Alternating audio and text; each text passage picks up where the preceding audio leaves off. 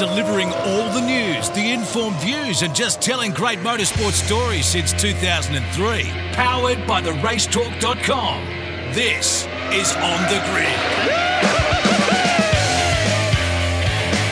G'day everyone and welcome to another episode of On The Grid here on mypodcasthouse.com or on the Radio Share Limited's RS1. Thank you for joining us. A massive show coming your way. Very shortly we're going to catch up with team principal for WAU, that is Bruce Stewart.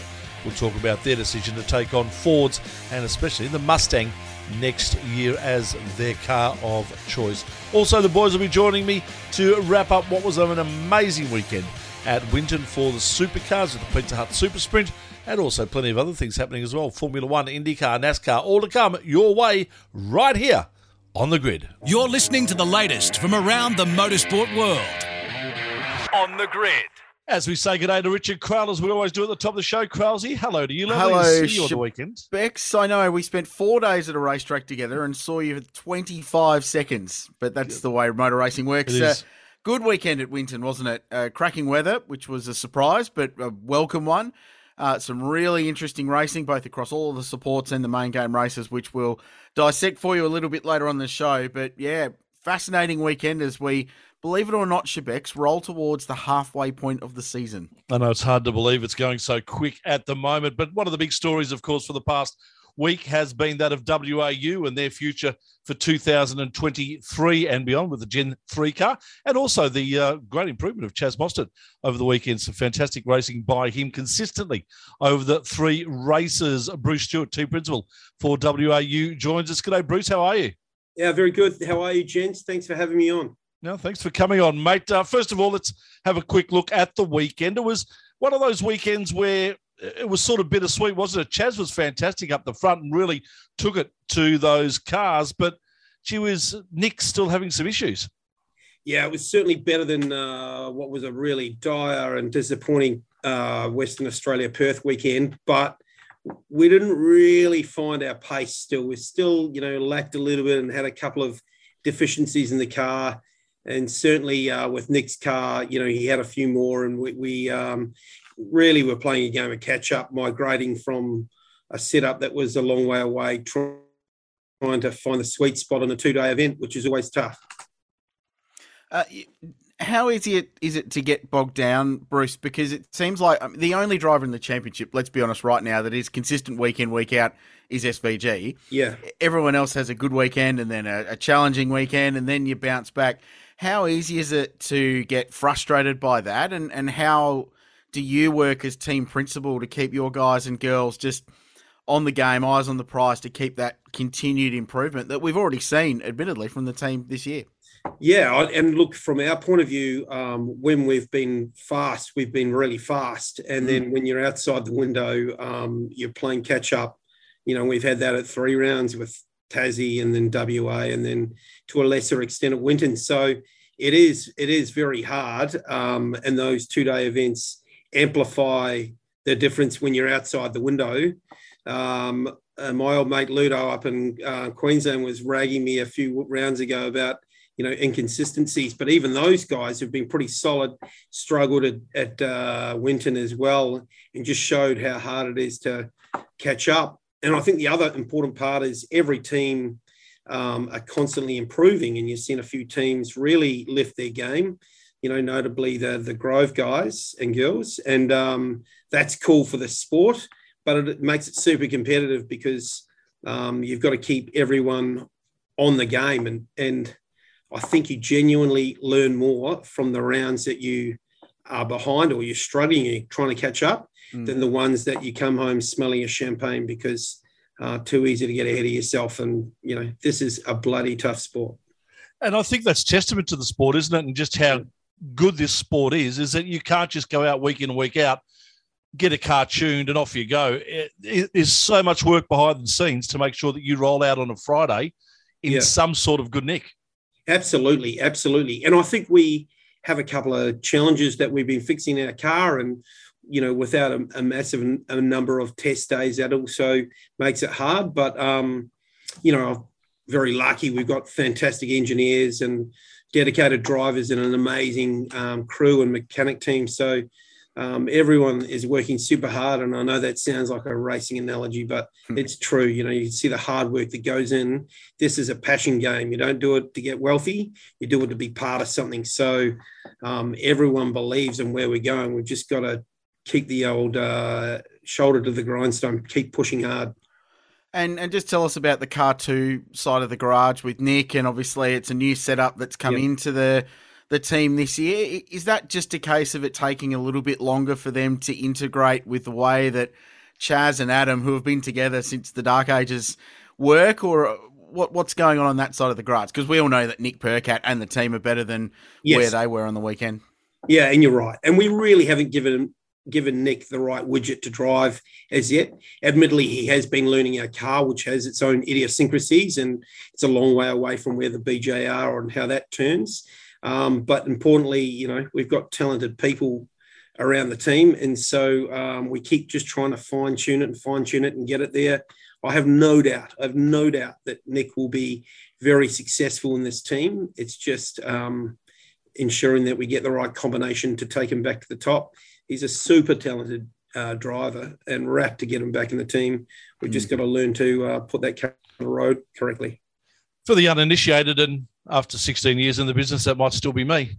How do you have two cars that are so far apart? Isn't it just a matter of dialing one into the other and saying, right now we've got two similar cars? Well, yeah. And when you do have them close together and you have a car that's in the window, then, yeah, it's an easier game. But when you are finding areas where you'd like to improve your car or where others have a competitive advantage, you tend to try and search and find a couple of different areas to set up that you think you can tune the car into the window. And we've done that reasonably well in the past, but we've had some challenges more recently. So, you know, again, we did a better job at Winton, but not happy where we're at, not happy until we're fighting for podiums and wins. But yeah, it's competitive, Tony. And, you know, obviously, you know, we had a test day a week and a half ago, you know, at Winton, and, you know, the track changes so much. Yeah. Even in that period, you're like, wow, there's no free kicks in this game. So got to keep pushing and keep developing. And the last one on Winton, mate, nice to get the juice, young Jaden Ojeda, into the wildcard entry and get him some laps. And in such a competitive environment, thought he showed his talent and his level of ability really well. Yeah, I'm personally, and on behalf of the team, wrapped for him because he's a super fast, super, I guess, energetic and good person to have around the team. And in that respect, he comes from Western Sydney, he comes from Penrith, and he wears that like a badge of honour and talks about JC, and it hasn't come always naturally easily for Juice in regard to funding and keeping his career going. So I'm rapt we're doing something around him and helping Jaden demonstrate his talents, you know, and there has been a little bit of a rub in the past that he's super quick, but equally a little bit erratic. He drove so maturely on the weekend. A couple of moments, particularly with Slady coming racing through the pack, he could have defended a bit harder and lost everything, but he played an old pros game mentally and got the car home in good condition and secured the spot that he needed to get. So I'm excited for him personally and professionally, and hopefully he can do a better job and we keep progressing him at Darwin. And then next year, the world is his oyster in supercars. We talk to the young kids in the game at the moment about your behaviour and your ability to impress people as you go along through the journey. And currently I'm working a fair bit with the Formula Ford kids. And before that, it was with Formula 4, where I was with you when you were with Motorsport Australia. And is that something that Jaden did for you when you were there? Was that as a 15, 16-year-old in Formula 4, or 17-year-old, I think it was that something that he did? He impressed you that much that you've kept an eye on him and now we get to this position?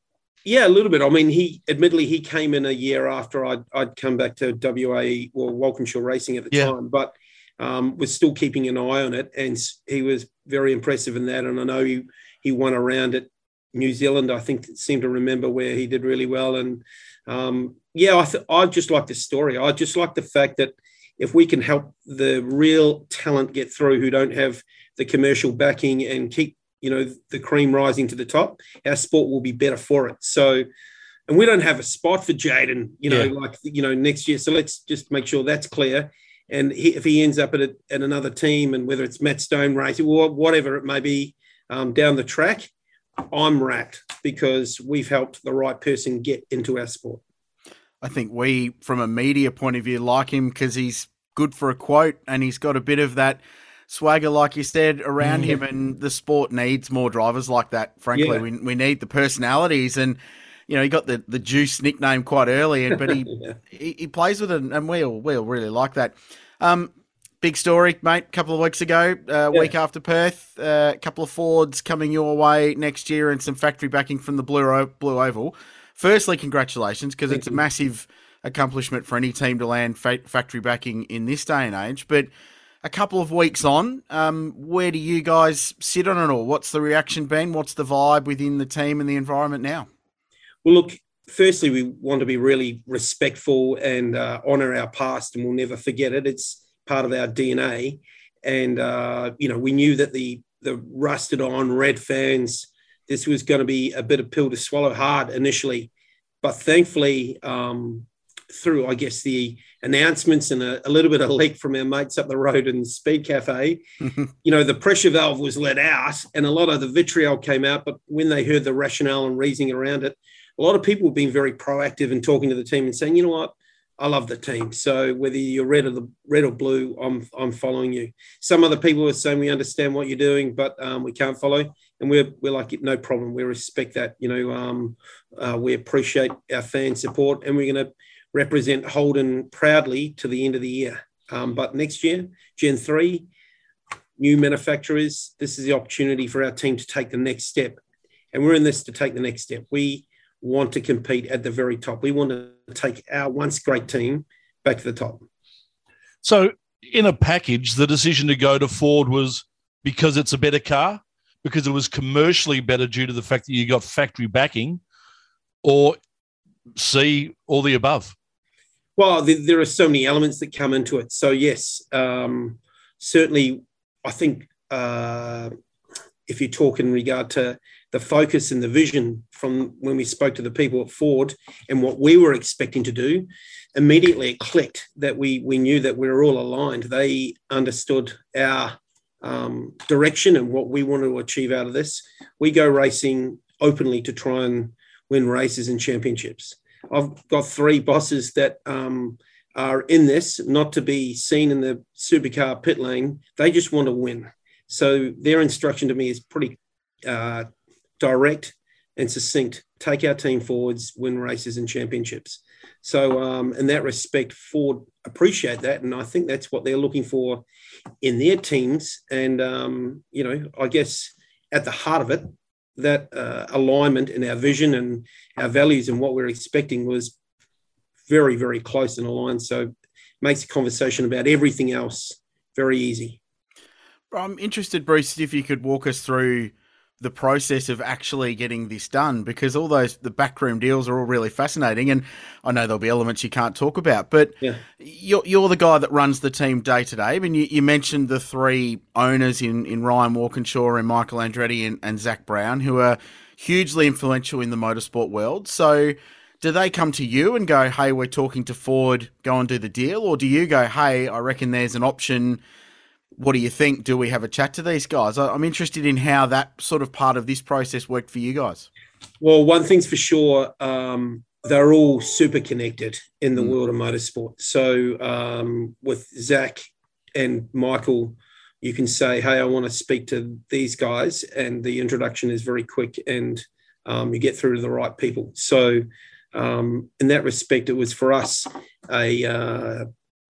analysing and understanding the market and doing it in a proper methodical way. So I won't really go into it any further, Krause, but, I think that when you understand the reach that you have with owners in that respect and people like Ryan and Martine and the Walkinshaw family as well, like their experience and connections in the motorsport world are extraordinary. So I'm lucky in that respect that we can get to the right people, start the conversation, and it's never just one person. It's a collaborative with all of our owners, and that's part of the strength of WRU.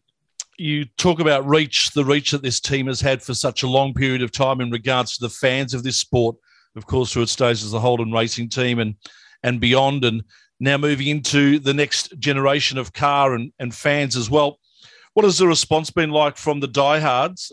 I know you and I had a chat on the grid up at Winton, and I was really surprised to hear that you've received so many emails of such positive nature. Yeah, I think when people hear news that they're unexpected, they can react very harshly, particularly online. And Lowndesy got death threats, didn't he? I think so. He was very good personally for Chaz and Nick to talk to them about, the ride and how to navigate it.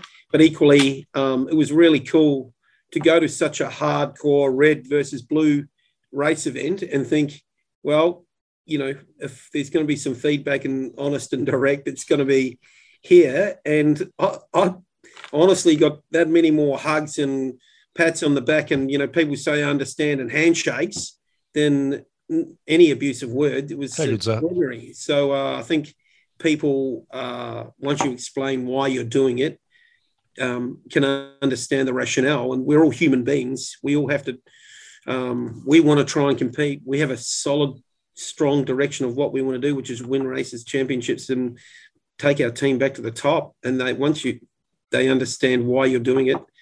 They might not like it, but they understand. I think it's really important. Also, we are not turning our back on our history. Our history is something we're super proud of and will always be. But we have to help this WAU team take its next step. And 2016 was the last time we were factory backed. And we've worn the Holden badge proudly for the last 5 years. But as part of our process of crawl, walk, run and get this team back to the front, this is another step. And thankfully, people have been very good understanding about it. Can I just say, Kralsey, off the back of that answer, that I think we've actually grown up as a sport, if that's the case. Yeah, I'd agree with that. Sure, absolutely. And I think the other thing about it, Bruce, is that WAU as a team, like you mentioned, it's got a longer history than anyone in the sport at the moment, outside of Dick Johnson. So you've got an amazing long history to draw on, and I love that. And I also love the fact that this will be last year we see the Lion on a car, right? And next year it's Chevrolet, and we all know that. But I love the fact that it's like a full stop with Holden moving out of the sport completely, and finally you guys move on as well. And I like that there's a full stop there. You mentioned respecting the Holden brand and your relationship with the company and GM as it still stands, but what's the process like now for you guys to move over? Has the talk already started with the guys at Ford and the guys developing Gen 3? Yeah, I mean, we'll be assisting and using our expertise and experience to assist the homologation team at DJR, and they will lead the way in this respect. And we know our position. Again, we're respectful. We'll get behind and put the shoulder to the wheel and help them. And that's part of preparing for Gen 3, make sure we've got a very competitive car versus what we know will be a very competitive Camaro, and go out and race at Newcastle the first round. Well, it's been a very busy couple of weeks for you, especially the last week or so. The good news is you get a week or two just to breathe a little bit before we get to the next event in Darwin, which is always a spectacular event. Yeah, looking forward to that. But plenty to do. So Juice has got another wild card test day, and then soon enough we'll be rolling the cars into the truck to Darwin, and we'll be up there. So looking forward to it. Good on you, mate. Thank you for your time. Sorry, Richard, were you going to say? No. I was only going to ask if you reckon anyone can beat Shane for the championship, but that's a silly question to ask a rival team owner, because of course they're going to. Yeah, of course we can. Yeah. So I'll let that one go through the keeper. Yeah, good. No, I wasn't going to ask it until Shebeck stopped. I think he agrees though that it's getting harder each round. Yeah, he's doing a very good job, isn't he? Doing a very good job, and he's a super driver. But we've got to keep focus on that. All good. Good on you, mate. Thank you for your time, Bruce. Really appreciate it. As always, we look forward to catching you at a racetrack again very soon. Love your work. Thanks, gents. Take care. Bruce Stewart, team principal for WAU, joining us right here on the grid. There's more great motorsport stories coming next on the grid. All right, Krause, the team's back together for another look at what was a great weekend of supercars up at Winton. Mark Walker, first of all, g'day to you. Hello, Tony Shebeki. Hello, Richard Crail. Yeah, I think we all were at Winton, but somehow we couldn't organise ourselves to be in the one place at the one time. It was pretty this week. Krause and I said it before, we were together for 4 days within 500 metres of each other, and we saw each other for 25 seconds. All I saw was you driving your car between paddocks, which were 100 metres apart. That made no sense. That's actually a very good point. Why wasn't that a knot? That should have been a knot in the power rankings. Why don't we miss that? We'll delve into that a little bit later on. But I can explain that. Our next guest, hashtag Direct Guy, Tom Archuli, is with us as well. But Dale Rogers of the racetalk.com was also there. And at no point in 4 days of motorsport did the five of us get together in the same environment. It never happened. Now, I definitely saw Tom and I saw Mark. I saw Shebex for about 30 seconds and I saw Dale for about 25 seconds. I don't know if we all saw each other at one point or another over the week. I don't know how we managed. Tom and I saw each other first thing Saturday morning. We were watching the beautiful sunrise and the fog over the course. And then we saw each other at the end of the day on the grid for the Saturday race, just as he was about to jump in his car and head off. Imagine going to Winton for the first time, walking out of the car park, and what you see is Tony Shebeki there to greet you. Couldn't there not be anything better in the world than Winton and Tony Shebeki together? It's Victoria, my friend. Of course I'm going to greet you whenever you step foot on here. He is omnipresent.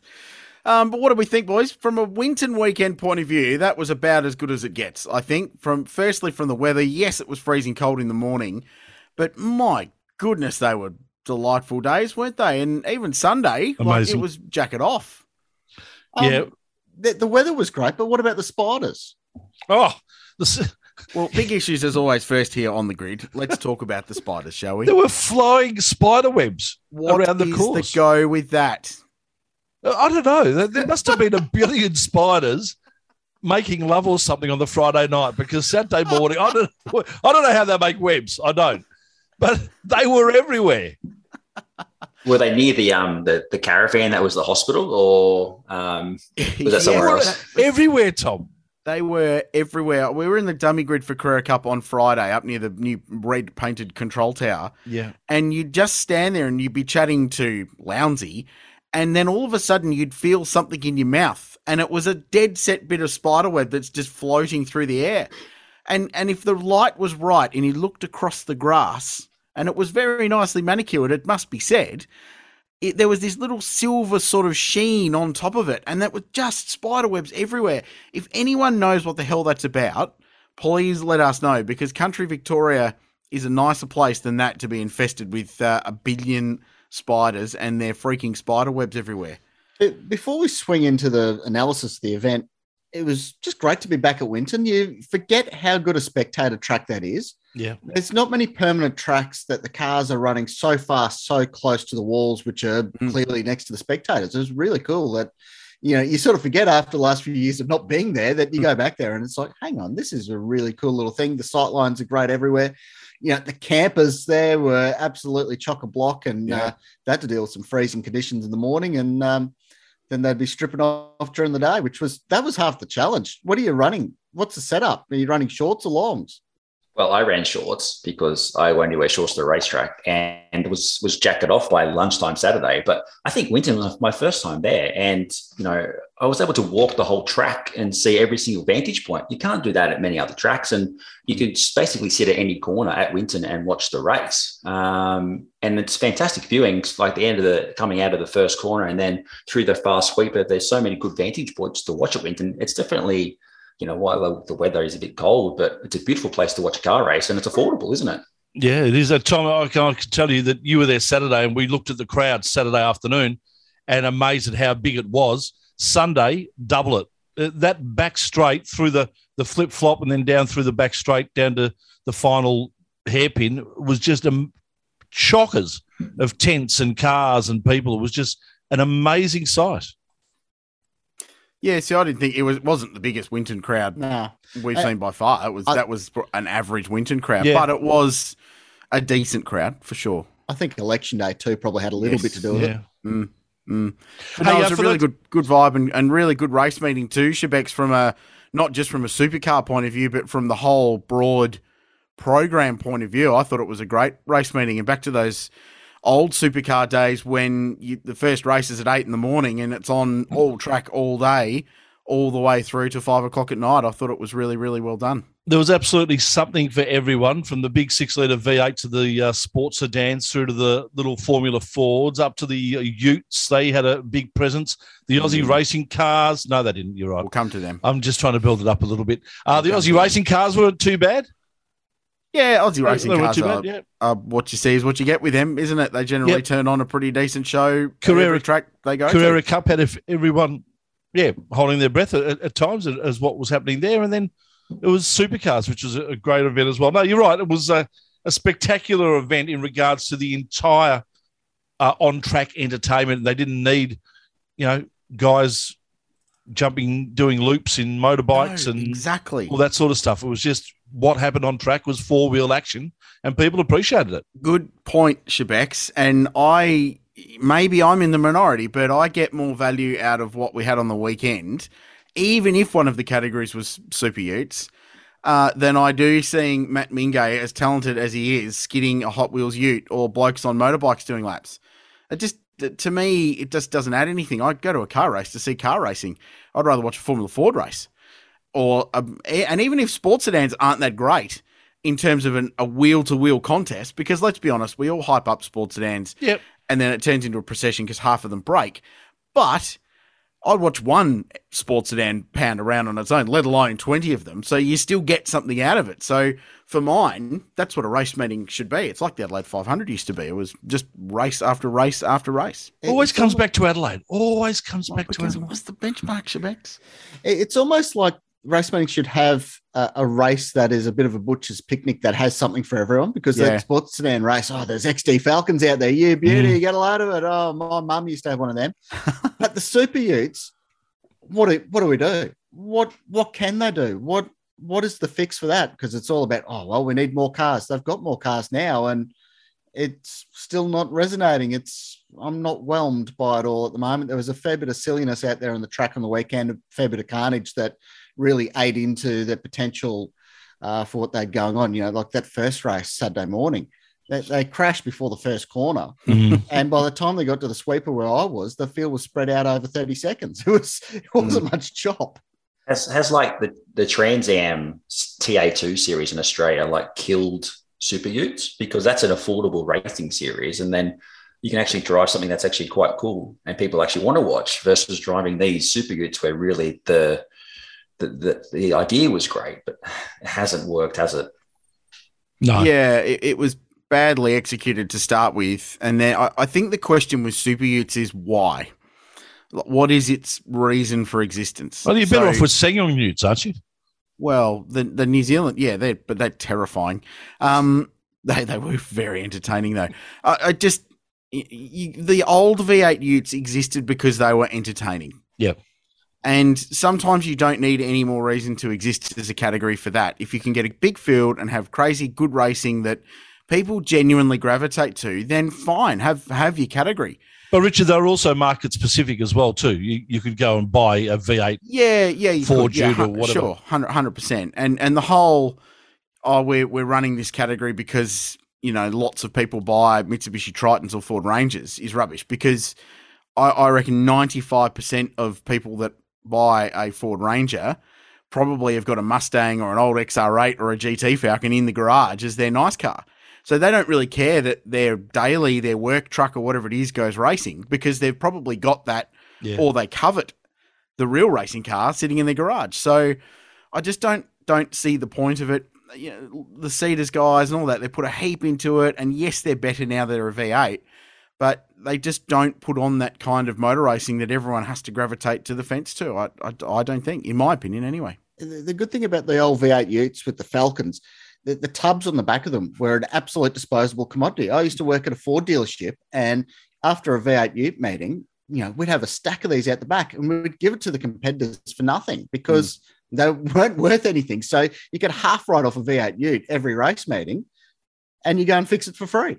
So that was half the attraction there, that it wasn't a big drama doing the damage to the cars.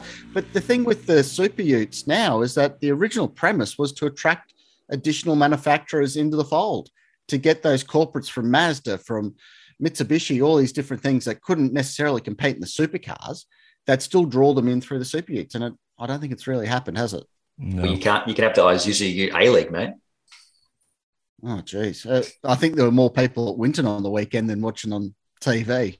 Probably. If you know of anyone who's got a Mitsubishi Triton tub, brand new, I wouldn't mind getting my hands on one. Back into, champ. What's going on? Oh, geez, no, we did a bit of work there, haven't we? There's a blind spot on that back left-hand side. There really is. He's going in there, Tony Shebecki's speeding fines. No. Here, I think. Carrera Cup was good action, Richard. Well, look, it was pretty decent for Winton. I think there was a concern that in a car that's pretty hard to pass, it was going to be a procession, and it wasn't. We had a couple of really, really good motor races, thoroughly enjoyable. The longer race on Sunday, the Enduro Cup race, was wild. There was all sorts of stuff going on there. Two first time winners from a round perspective. Harry Jones, really good. Matt Belford in Pro-Am. But 31 Carrera Cup cars on a grid is pretty cool. Like, it's such a good-looking field, and those cars are awesome. They were 4 seconds a lap faster than the last time Carrera Cup was there in 2013. So she's a big old jump forward, the new car. We've got to thank Tony Quinn for wobbling his way into the leaders there. And Harry Jones certainly does. And then we've got to thank all the coolant down the track, because that was pretty specky in that long race. That was... You didn't know where to look. There were cars spearing off left, right, and centre. All at turn one, weren't they? There was about 7 or 8 of them that just all went off at turn one. Yeah, I since asked Porsche what the coolant capacity is for that car, and it's 1 billion litres. Supercars, though, was what everyone was there to see, and they really didn't disappoint. It was fantastic to see someone take it up to Shane for a full round, and that was, surprisingly, Cam Waters. It's exclusively revealed on their race talk this time last week by myself. It was the first tweet we got for the power rankings call out was from the hashtag Direct Guy. But he absolutely bang on. Yeah, I'll see if I can go for the audio for you. Yeah, please. I just think for that weekend, they had been building. I know that they started poorly, Krause, as we discussed previously, but, Cam is the lead driver there. Even James Courtney had some good results in Perth. And that was shown on the weekend. All the teams that tested there had a distinct advantage over the ones that didn't. And I don't know why, but they obviously did. And Tickford have always done well there, and they performed well. And Cam had the best weekend of his career so far. The big question is, are Tickford now consistent?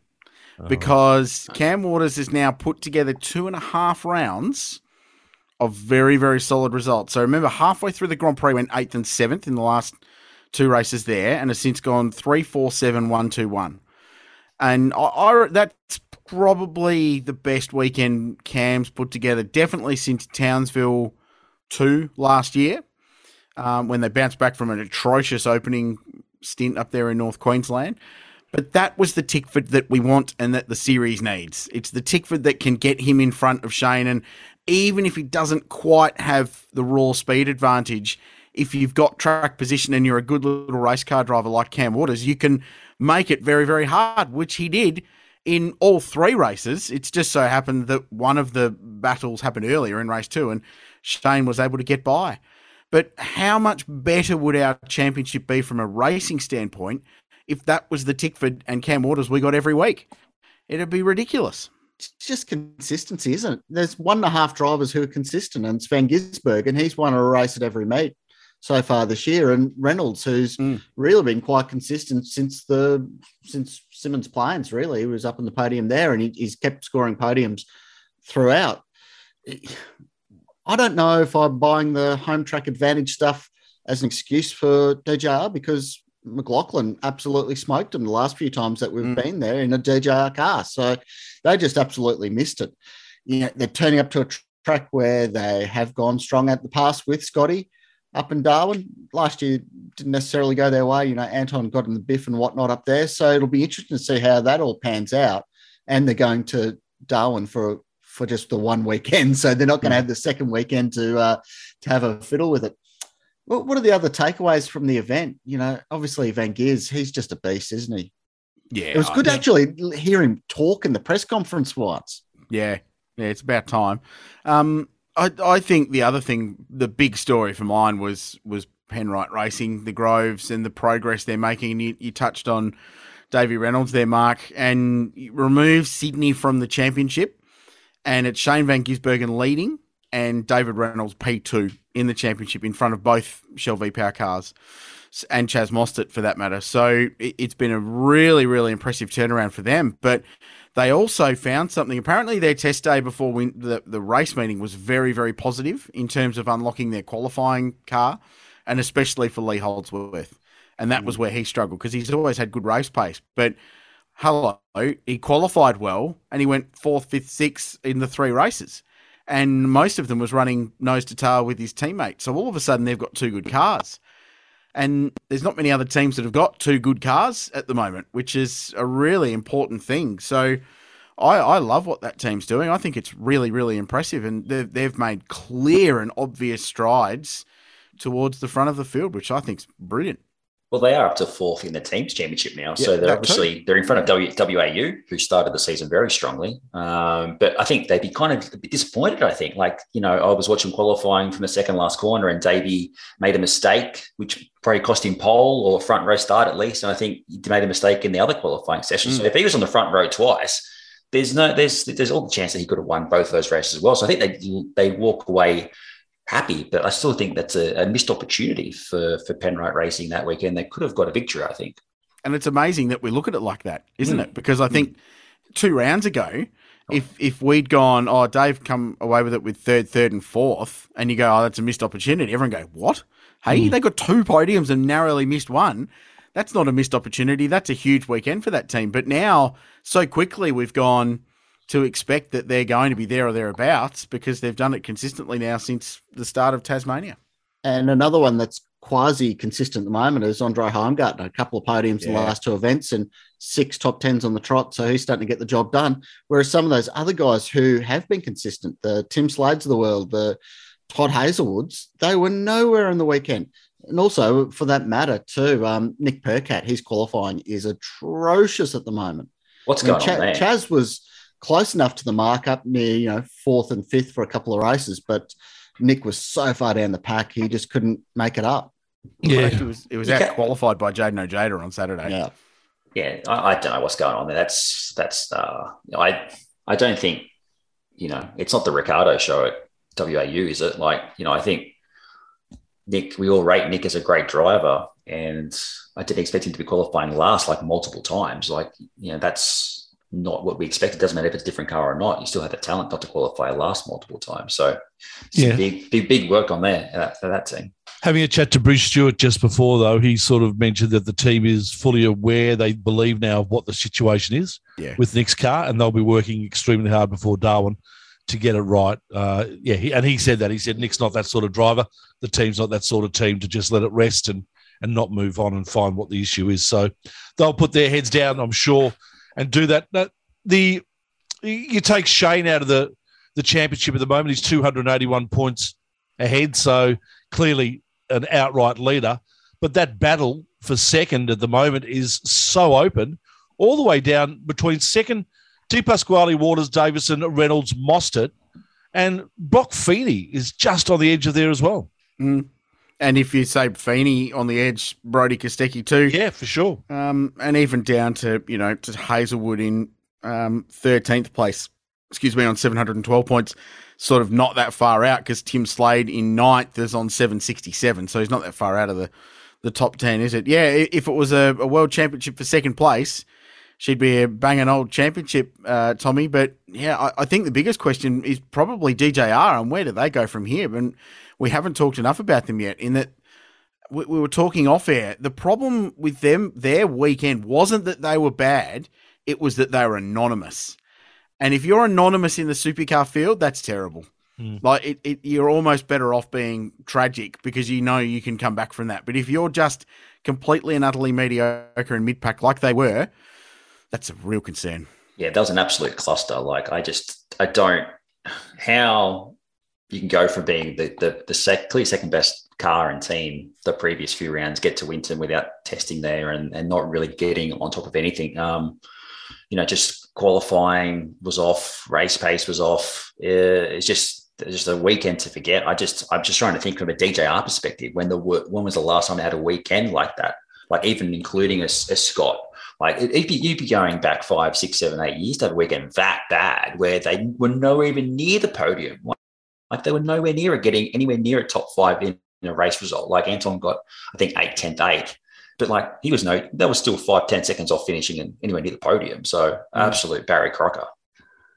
It sort of unraveled a bit after that Saturday qualifying for Will when they got cocky and they didn't put another set of tyres on it and they didn't get out of Q2 into the top 10 and he didn't get any better from there.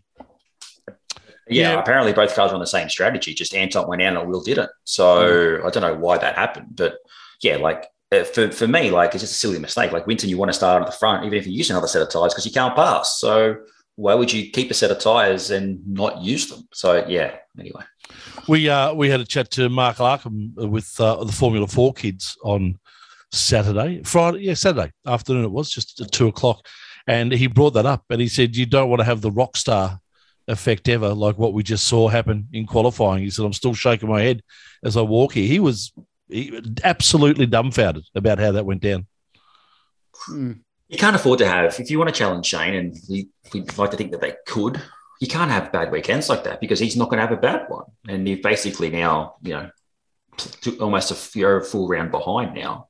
Already, and we're going to another strong track for Shane in Darwin where he dominated last year, and then Townsville won again there. So, it's not like there's an easy place you can catch it up because as we've seen this year, the races he's gone to and hasn't won at, he's won at. So he might consider himself a little bit stiff though, mightn't he? He was when he pulled out and rolled into the pits. He was second fastest in the times, wasn't he? And then dropped out of the top, and then dropped out of the top 10. You're a bit stiff when that happens to you, honestly. Yeah, but they ran greens and everybody else ran used, and they weren't fast enough if they were on. Yeah. If they ran used on that set, different. But they ran greens and they thought everybody ran greens and they didn't, and that was just too slow. If they had legitimate car speed, they would have been able to work their way forward from where they started those races, but they didn't. Another miss for the weekend. Erebus pit stop race 1 for Will Brown. I mean, the rest of the weekend, he was 6th and 5th, and we're not even talking about it because it was 27th in the first race. Obviously, he had some clutch dramas, but that was a podium that went begging there for Will. Again. Talk about consistency. Consistency is how bad the Erebus pit stops are.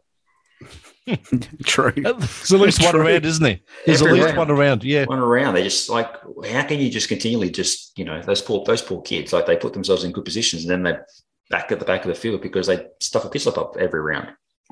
And also on the knots was James Courtney having a couple of biffos there on Sunday in that final race, one with his teammate. You don't do that. Poor Jake, he's copped the rough end of the pineapple 2 final races in a row now. So, poor Jake, he's down the pack a little bit there. Where is he? Well, 24th, second last of the full-timers, yeah. But it could have been so much better if he wasn't punted off continually in these races. Yeah. Yeah. Yep. Bryce Fullwood, of course, Darwin's going to be a massive race for him, homecoming and all that sort of stuff, but he doesn't, and I know it's a totally different situation to where he was in last year, but he just doesn't seem to have improved. Yeah, it's not even a matter of consistency for the other BJR cars, is it? Or inconsistency for that matter. It's just that they're not that good. And whether you're Macca or you're Jack or you're young Bryce, it's only Andre and his side of that garage that's able to do anything in a BJR car at the moment for whatever reason. And Andre's been one of the star performers for the last 2 rounds for mine. Really enjoyed his work. But like even an MSR, and we've been talking up Hazelwood and LeBrock being fast. Scotty Pye was 6th on Saturday. Like what a turnaround that was for Team 18 after riding that car off basically in Perth to get it fixed and get it all patched together. And even Mark Winterbottom, like quiet, but a pair of 9ths in the 2 races on Sunday was solid. But we can't even say that about the other BJR cars. So they've clearly got an enormous amount of work to do. And look, not everyone can be in the top 10 in every race. We know that, but there hasn't even been a glimmer from some people in the field that like there's been more potential for a Premier high racing car to be in the 10 than a BJR car outside of Andre Heimgartner. But even then, there were some misses with Pye. You had that non-finish on Sunday race 1, and they were very late getting that out into the grid. I'm not sure if that thing was How are they still having power steering issues, by the way? And then Winterbottom, yeah, he finished 21st in that first race. He probably would have been up in the top 10 had his thing not shut off down at turn 3 in the first lap. What do we think of Tom Randall? Like, he got a couple pair of 12ths. Like, is that a pass mark for Tommy? Like in, his first full year, or, because he was the second best ticket car because he was better than JC and Jake Kostecki. So do we give that a pass mark? 'Cause I think he's shown us a sign of, some type of improvement at Winton. I think our expectations of people in their first year, though, Richard, are not much, are they? We give them a first year of learning the game and getting their heads around everything. Oh, and we've seen it time and time again that they roll out year 2 and it all clicks. And the Feeney factor probably makes being a rookie this year really hard because he's jumped into the best car in the field comfortably. And we by the fact that Shane is almost a full round in front is proof positive of that. So it's pretty tough when you're jumping into a team that's hot one week and not another. So I think he's gone okay. Yeah, I mean, you can only base him around the guys he's with in the championship, and he's one spot behind Scott Pye and one position in front of Jack LeBrock, and we know that those guys can be top 10 runners on their day. So, yeah, hard to get a read on where they're at, A, being a rookie, and B, being in a team that, A, is inconsistent, and B, has a track record of having one good car in a race and 3 ones that end up outside the top 10. Who could turn it around between Winton and Darwin? Yeah, well, I mean, we need DJR to be strong in Darwin. And if they go to Darwin and only walk away with maybe a third and a second or something like that, then that's not a pass mark for mine. They have to go up there and win some races now, both from a championship point of view and both from their own internal team point of view for having such a really average round and a pretty challenging period of time, especially for Anton. So last time he was on the podium in Wanneroo, yes, with a couple of seconds, but they've got to go and reshuffle things and get their cars back into victory lane up in Darwin. And as Tommy mentioned, that's going to be hard work because Shane's got a mortgage on that place. But that's the only thing for mine. And the other thing I'll be watching is what Tickford do we get? If they turn another good weekend in for car 6, then that gives us real hope for the remainder of the championship that Cam will be a contender week in, week out, which is incredibly valuable to the championship battle. I think it has to be. And what about the super duper soft tires? Have we just lost interest in those now? Like they haven't done much, have they? They haven't done much in terms of what they were designed to do, but I think they're kind of creating good racing. But again, like there's no DEG, there's no offset strategies. Like, Perth created that with the DEG on the track. But yeah, I thought that, we created this tyre to create a bit more craziness, and we really haven't had that, have we? The DEG story, Mark's sort of just not been a thing this year, really, has it, at all? And aside from, as Tom said, the track playing a role in Wanneroo. But yeah, the uber duper super soft isn't as perhaps uber duper super as we had hoped it would be from a lap time and wear point of view. The problem is that these cars are so good and these drivers are so good, we're not getting safety cars come at weird spots that mix up these races. If you had a couple of safety cars in the weekend, it would have absolutely changed everything. Maybe Dunlop are just that good that they can't make a bad tyre. Right. Oh, well, yeah. I'd like to see them go back to Phillip Island, see what happens there, because that's always been fun in the past. Interesting stuff. Look forward to Darwin. Hey, we should talk some other motorsport stories from the weekend, and I would like to kick things off with qualifying for the 106th running of the Indianapolis 500-mile sweepstakes in downtown Indianapolis, Indiana. The fastest front row in Indy 500 history in terms of average speed, the second fastest four-lap average in Indy 500 history, and it was done by a bloke who's in his 40s. And it's our own Brisbane-born Kiwi, Scott Dixon. It was really, really cool. Qualifying was awesome. And right at the end of the Fast Six, at the end of pole day, and he goes out and he does that lap. Ganassi looking super strong. 4 of their 5 cars in the first 4 rows of the grid. Wowee. But what a performance by Scotty is in just unbelievably good touch. Can Jimmy Johnson win? Yeah. Yes, 100%. That'd be a story. That would be an amazing story. It'd be extraordinary, Shebex. Oh, Let's go, Jimmy. Yeah, they can. Just the Ganassi cars are unbelievably good. So Tony Kanaan in there, Felix Rosenquist, Marcus Ericsson, the other Scandinavian driver in there as well, and their fifth car only just missed it. So really strong. Penske's been a little bit flat, a bit disappointing. Will Power made it to the 12, but didn't go any further than that. Scotty rolled the dice, gambled pretty hard, and it bit them in the Pennzoil car. So he starts 26th, but I suppose the shining light there is that he's out-qualified the defending and four-time champion Elio Castroneves. So he's actually not going terribly, but he is a long way down the field and has got some work to do. But she's a stacked old field, and it's so cool to see those cars doing 234 miles an hour. And they clocked a trap speed from Pato Award at just a smidgen under 243 miles per hour, which for those of us that speak English is just a smidgen under 390 kilometres an hour on the entry to turn one. English. It's life-changing stuff. How fast is too fast? Well, they've gone faster in cars that were much less safer than what they've got now. So you look at that thing that Ari Leindyke did the 237 lap with in 1996. No safer barriers and all that jazz. No safer barriers, no halo, no windscreen, no Xylon side impact protection in the tub. No hands. No hands device, correct, 100%. And a car that was harder to drive in the way it produced its downforce and its horsepower with those big laggy turbos. So I think I really like the way they've got it, where they wind them up for qualifying, they give them all that extra boost, but then they turn them down for the race. I think that's a very smart way to do it. So you get your sexy lap time number, and you get a safer race when they're doing 220s. 220s just slow, wobbling around Indianapolis, apparently. Well, Krause, you've sat at the end of turn one at Indianapolis. What is it like watching those cars coming to you head on and going into that turn? It's hangover curing, Shebex.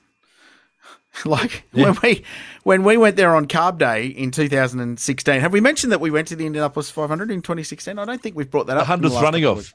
How many carbs did you consume on Carb Day? I'm sure about that. Well, it turns out that we needed carbs because the Thursday night we had the old rookie error of making the first night in town the big one, which is always the opposite of what you should do. But you're in town and you're all excited about being at the Indy 500, and you go out and have a quite refreshing ale, followed by 4,000 more.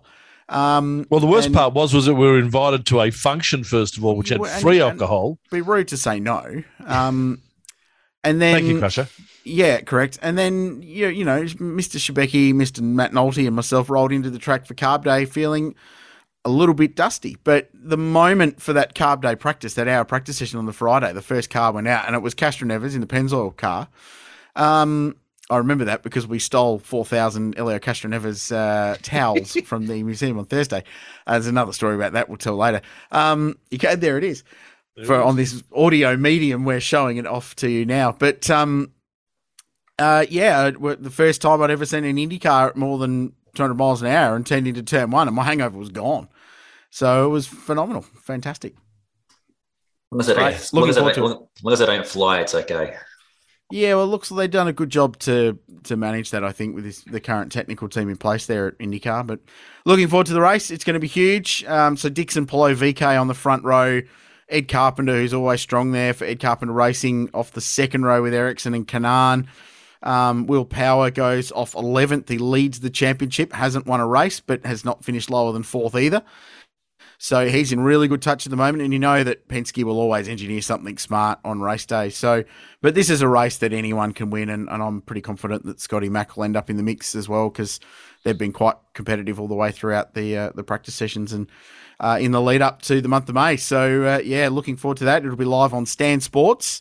Enjoying their coverage, no ad breaks, which is great. So you get the odd locked off shot of a racetrack as the Yanks are at commercials, but that's all right. I'd happily take that. Hey, Formula One, I remember being on this podcast, well, not that long ago after the Australian Grand Prix, where we said, Leclerc's home and host. Don't worry about it. He's got this locked up. Yeah. What went wrong? Yeah, it was a race of two halves, because the first half was very non-Spanish Grand Prix. And there was all sorts of stuff going on, and Leclerc broke and Max threw it off, and there was overtaking. And then the second half was absolutely cliche Spanish Grand Prix when absolutely nothing happened.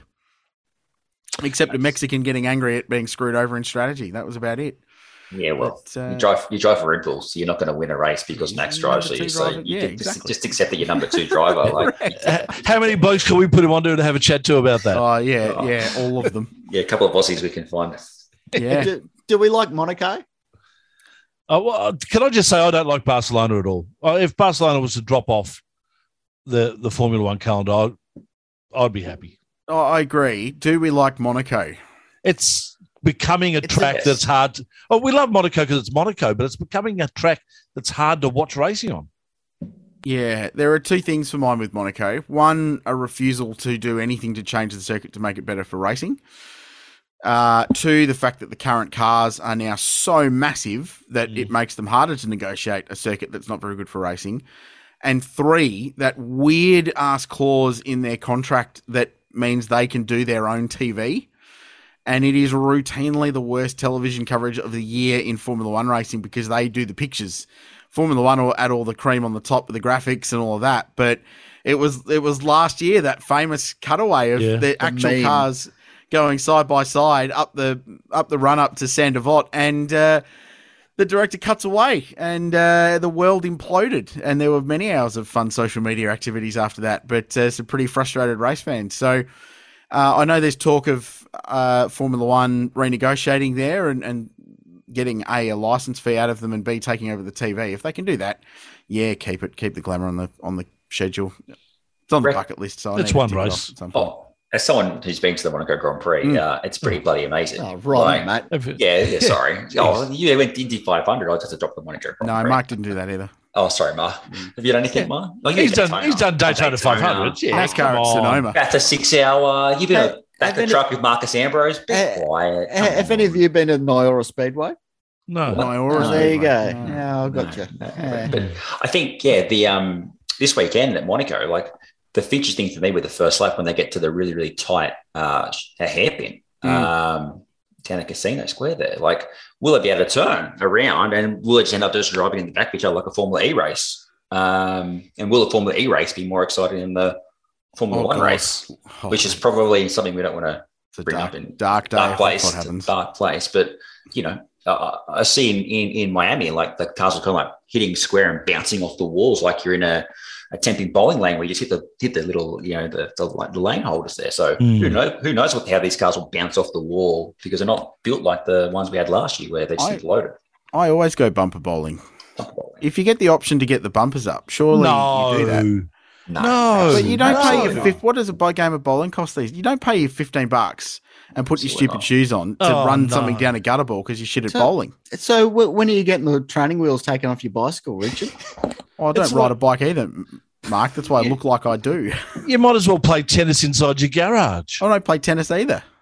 But if you're going to go bowling with bumpers... Bumper bowling, he doesn't have time for bike riding. I haven't been bowling in a decade. Richard. I just feel like I want value for money, and that's me making sure the ball gets to the other end of the lane.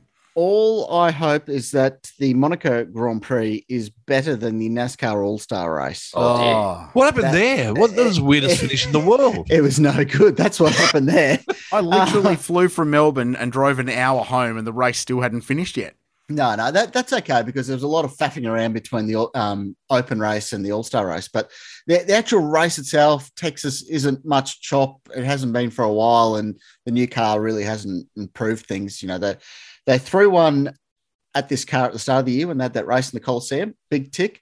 But the All-Star at Texas, nobody liked that. And nobody liked it until it came up to the finish, and then everyone hated it because it was terrible. They had a clause in the rules saying that you had to cross the finish line under green flag to have a win. The car, third last in the race, scrubbed the wall. It kept going. Nothing was falling off it. No danger. The car didn't stop. They threw the yellow flag half a second before Ryan Blaney was due to cross it. So he's crossed it, seen the checkered flag, which was waving. They didn't have enough time to pull the checkered flag back in. He's ripped the window net down. The window net takes 2 burly men to put it up, so he couldn't get it up properly. So he's just sort of jammed it in there sideways to get the thing restarted. It clearly wasn't set up properly. It wasn't safe, but they let him restart. and he wound up winning. And it would have been a travesty had he lost the race, but then it was a travesty that he won the race, and it was all just a joke. But he's $1 million richer, so good luck to him. Does that race have a point anymore? Not really, but if they did something special with it, if they took it to a short circuit or that was their stadium race, a lot of it's politics because one of Texas's cup dates was given to COTA. So Speedway Motorsport taken a date there. So as a compensation, there was a big fight many, many years ago to have 2 cup dates in Texas. And so they sort of took one away and they've robbed Peter to pay Paul, and they've taken the All-Star race from Charlotte and moved it to Texas. And no good. The Mercedes A-class race, celebrity race at the Australian Grand Prix made more sense than that. Oh, the format was rubbish. Yeah, it was just, if you just don't understand, they've got to simplify it. Back in the day, it used to just be the race winners would lob up and have a 60-lap race and be done with it. But now everyone's got charters, and it's like supercars. If you just had a 10-car race, you'd have 15 guys annoyed that they didn't get a shot. So it's sort of lost the plot a bit and lost a bit of meaning. But hopefully they figure out a format and a venue for it that gives it some relevancy again. Anything else, gentlemen? Quick shout out to Jack Doohan, I think. Oh, yeah. Second in Formula 2. He's got 2 poles out of 4 races. So not a bad start from the young rookie, so you call him, in his first full year of Formula 2, and definitely looking like the best rookie, like Dennis Hauger goes there as the Formula 3 champion, really just dominated that class last year in Oscar Piastri's Prima from last year. And Jack is swiping the pants with him really at the moment in terms of car speed. So Monaco this weekend for F2 as well. So huge weekend with F2, F1 rolling into after MotoGP at Mugello and then into Indy 500. So no sleeping. 100%. No. And then Coke 600 after that. Yes, correct, which is generally one you miss. The Speed Series at Sydney Motorsport Park this weekend with the Shannon's Motorsport Australia Championships. In hindsight, perhaps we could have got someone on to help preview that, a driver or somebody. But anyway, TCR S5000 Trans Am under lights Saturday night, which will be fun. Nice. Touring Car Masters are there. Cam McConville's joining the TCM grid in a Camaro for the rest of the year, so that's a cool thing. TCR's got a good grid. S5000 will be pretty feisty, I think. There's a championship on the line there. And Trans Am will be Trans Am. I think they've got 29 cars. And Porsche Michelin Sprint Challenge have 27 Porsches running as well, which is great. So a big bumper program. There's also, what else is there? Radical Cup Australia, Australian Prototype Series, and Australian Production Cars on that program as well. So it is a monster weekend at Sydney Motorsport Park. And the other good thing about it, Mark, is that it is the last time we have to go to Sydney Motorsport Park for 2022. And you've only got 400 categories that you've personally got to look after. Yes. Plenty of motor. Thank you for reminding me about the hair loss that is incoming this weekend. Plenty of motor racing, Richard. I've got it's great. I've got at least 3 more trips to Sydney Motorsport Park this year. Sloz. God, just sorry. Yeah, it's still refreshing to not have supercars there every week. So those of us that go to all the rounds, it's still a nice thing. But look out for that. All that action live on Stan, and the Saturday night stuff. I'm pointing at you guys. I don't know why. The Saturday night stuff is live on 9Gem, 5:30 p.m. free to air TV before some rugby something happens. So tune in to 9Gem for some live motorsport action. Which is channel number 93-ish. I just know it as 9Gem. Should probably know that. But seriously, and I know some people don't want to get a Stan subscription and whatever, that's fine. But 7-day free trial, if you're going to do it, this is the weekend, right? So Indy 500, all of that, sign up, all the Speed Series stuff, get your free trial, watch it for nothing, and then cancel it. And you get it's on demand as well. So Correct. If you choose to sleep in Monday morning, you can still watch it back at a sensible hour. Exactly. The worst part is I've spent $60 since Tasmania, and that's all I've ever watched on it. Well, quality.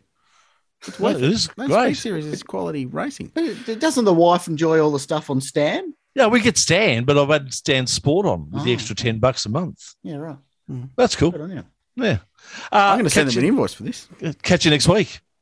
See you, boys. Good weekend. Browsy, Mark Walker, and Tom the Doric Guy joining us as well. We'll catch you next week right here on The Grid.